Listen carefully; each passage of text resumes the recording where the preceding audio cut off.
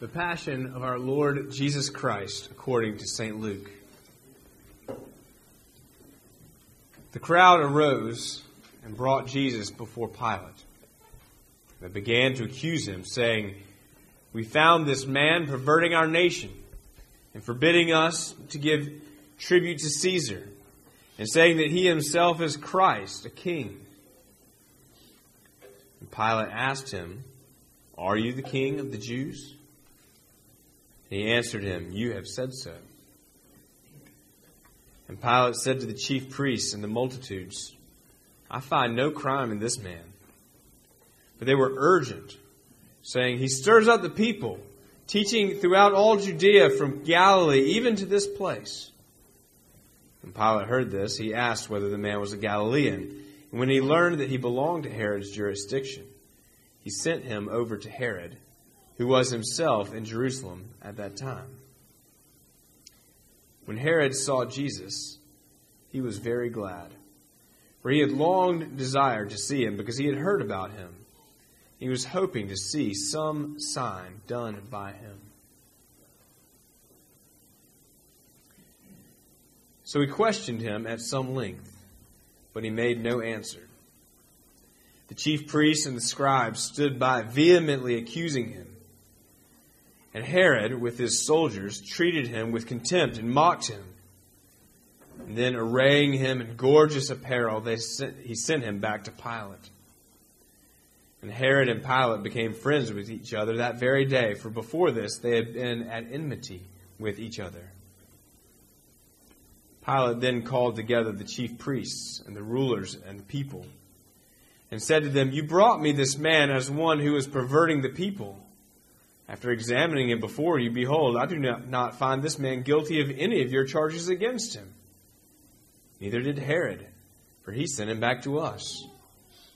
Behold, nothing deserving death has been done by him. Therefore I will chastise him and release him."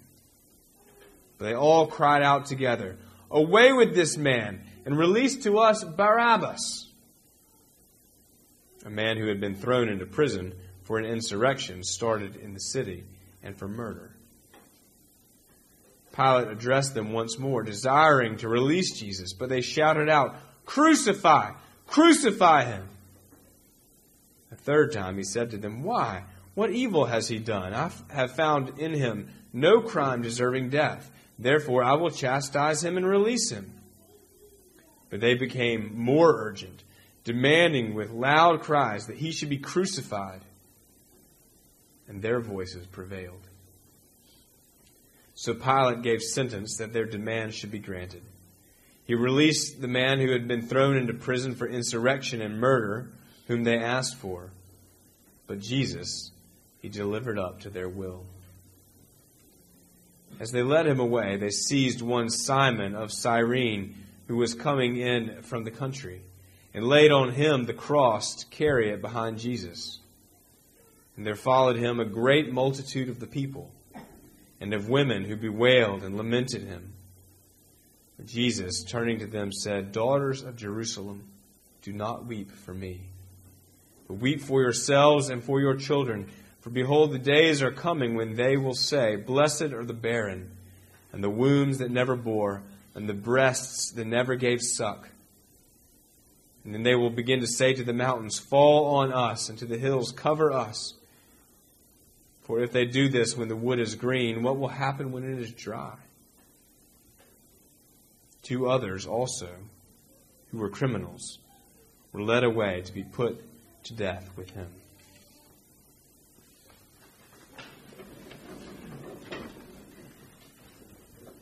And when they came to the place which is called the Skull, there they crucified him and the criminals, one on the right and one on the left. And Jesus said, "Father, forgive them, for they know not what they do." And they cast lots to divide his garments.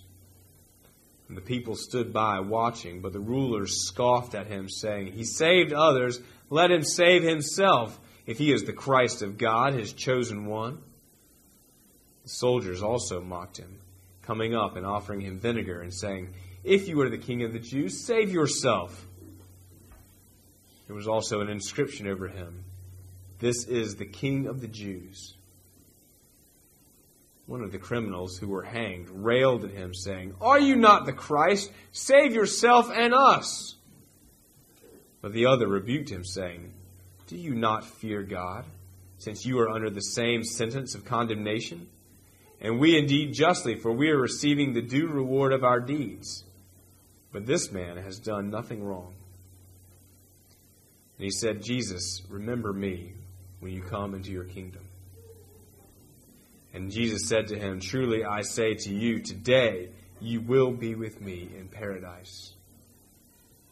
It was now about the 6th hour, and there was darkness over the whole land until the 9th hour, while the sun's light failed, and the curtain of the temple was torn in two.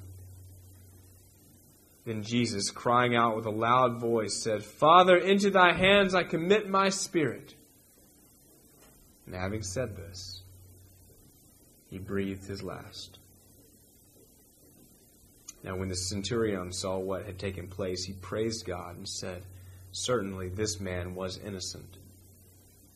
And all the multitudes who assembled to see the sight, when they saw what had taken place, returned home, beating their breasts. And all his acquaintances and the women who had followed him from Galilee stood at a distance and saw these things.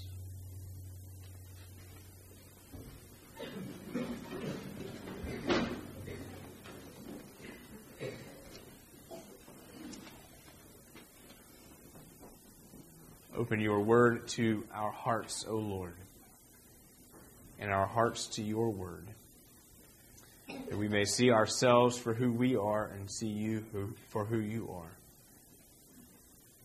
and that we may give you thanks and praise. Amen. How many of you children have ever done something great? Something just really great. First hand up, just right there. Good job.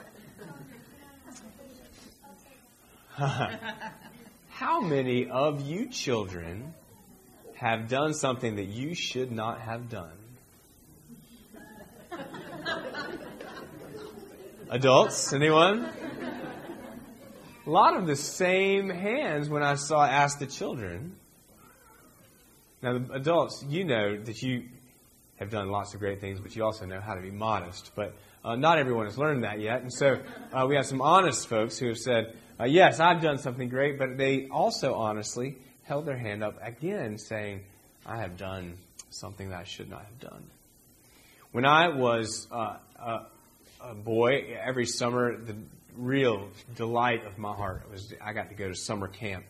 And I can remember the first year, the closing campfire of camp, they had this rattle, and I was 7 years old, and they went around and they shook over a few guys, and whoever the counselors from each cabin would shake it over, and whoever they shook it over, that was the honor camper. And I sat there, and I didn't get honor camper that year. I didn't even know there was such a thing. But I vowed, if I come back, I'm going to get honor camper. And so every year I would try to get honor camper, and I did finally get it. It took me several years, but there was one year in particular where I was really close.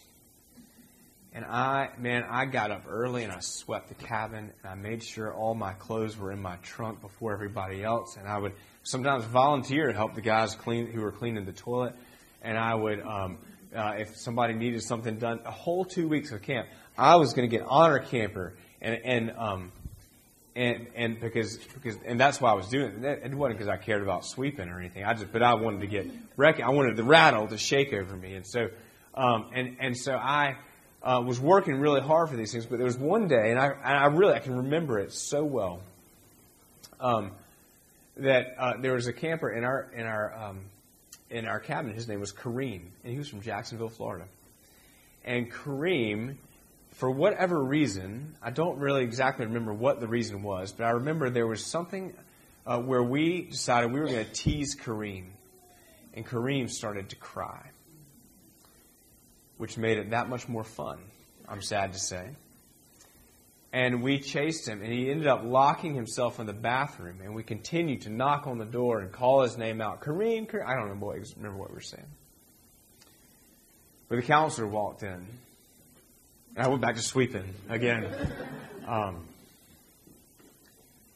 And the other we had two counselors. The counselor who did not catch me, and the other folks.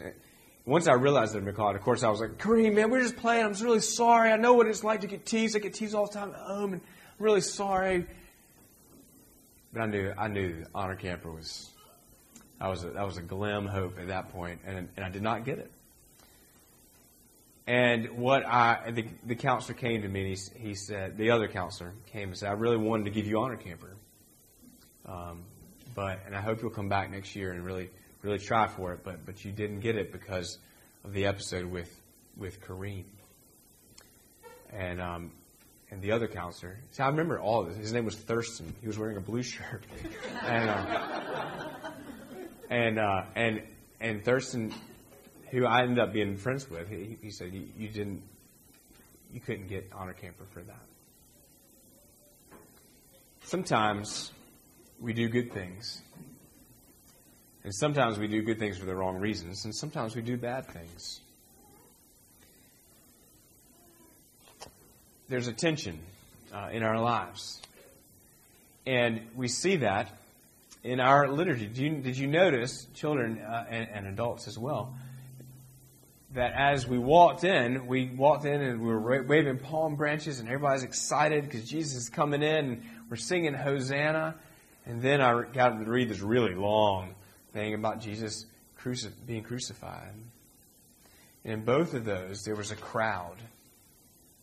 And it's kind of hard to determine in the Bible whether or not it was the exact same people.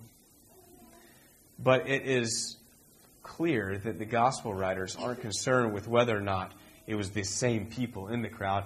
What their concern is, and certainly what our liturgical service is concerned with, is that the crowd does two things in the same service. They praise God, they bless the name of Jesus, Hosanna, and they call out, crucify him. Crucify him. Two things. One crowd. Our lives are like that crowd a lot of times.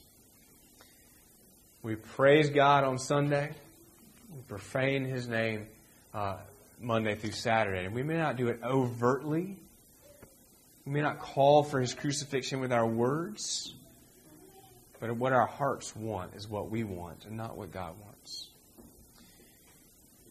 In fact, it's hard. I don't know if any of you kids, and probably you parents, have watched the Lord of the Rings movies, and there's a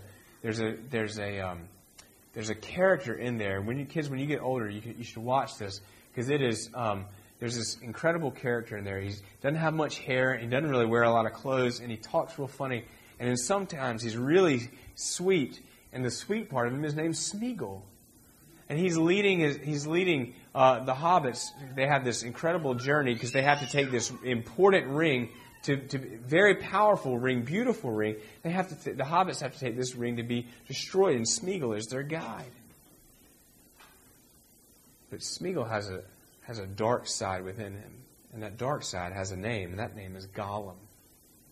And the movie is amazing because it actually, you see both. It's almost like two different people, but what you realize is it's the same person.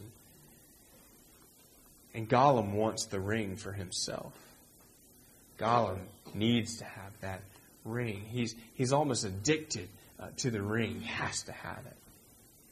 And there's this incredible tension between Smeagol and Gollum in this one character. In the end, the one who wants his way, wants what he wants, Gollum, wins. It's kind of a sad thing, but it's an incredible depiction of that part of us, that where we want one thing, we want to be good on one hand, but we also kind of want what we want, even if that makes it be bad. There's a book called The Big Book, and I have a lot of friends who read this book. I don't get to read it very often. There's a group called AA, and this group AA, they had this big book, and And those guys know a lot about what it means to need something, but not be able to not go after it. This is what they says in the big book. It says, if a mere code of morals or a better philosophy of life were sufficient to overcome alcoholism, many of us would have recovered long ago. We found that such codes and philosophies did not save us, no matter how much we tried. Oh, we could wish to be moral. We could wish to be philosophically comforted. In fact, we could will these things with all our might, but the needed power wasn't there. Our human resources, as marshaled by the will, were not sufficient. They failed utterly. Lack of power. That was our dilemma.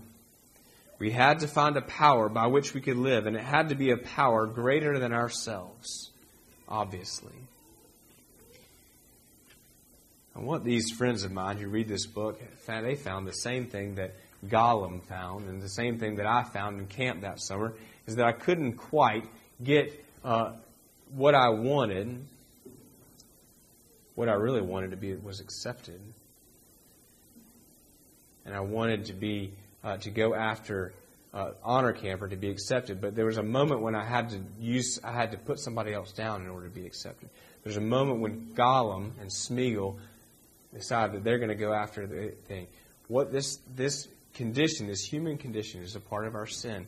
And what we need is we don't need somebody telling us, be better, be nicer. Sometimes we do need those things. But what we really need is Jesus. What we really need is the cross. Because before God, our sin is apparent. Our sin is separating us from God. And what happened on the cross was that Jesus took our separation and gave us His relationship with the Father. What happened on the cross was that we who were rightly away from God get to be sons and daughters of God. And Jesus was cast out. In fact, Jesus went to hell so that you wouldn't have to. And the reason He did that is because He loves you so much. That He loves not just people, not just humanity, which He does, but He loves you. And you, and you. He loves you by name. He knows the hairs on your head. And He died so that what that death meant was separation from God so that you wouldn't have to. Because you are an honor camper in His book. Not because of how great you sweep, but because of Jesus. Jesus is the honor camper. And He has put that title on you because He loves you. And for that we say, thanks be to God. Amen.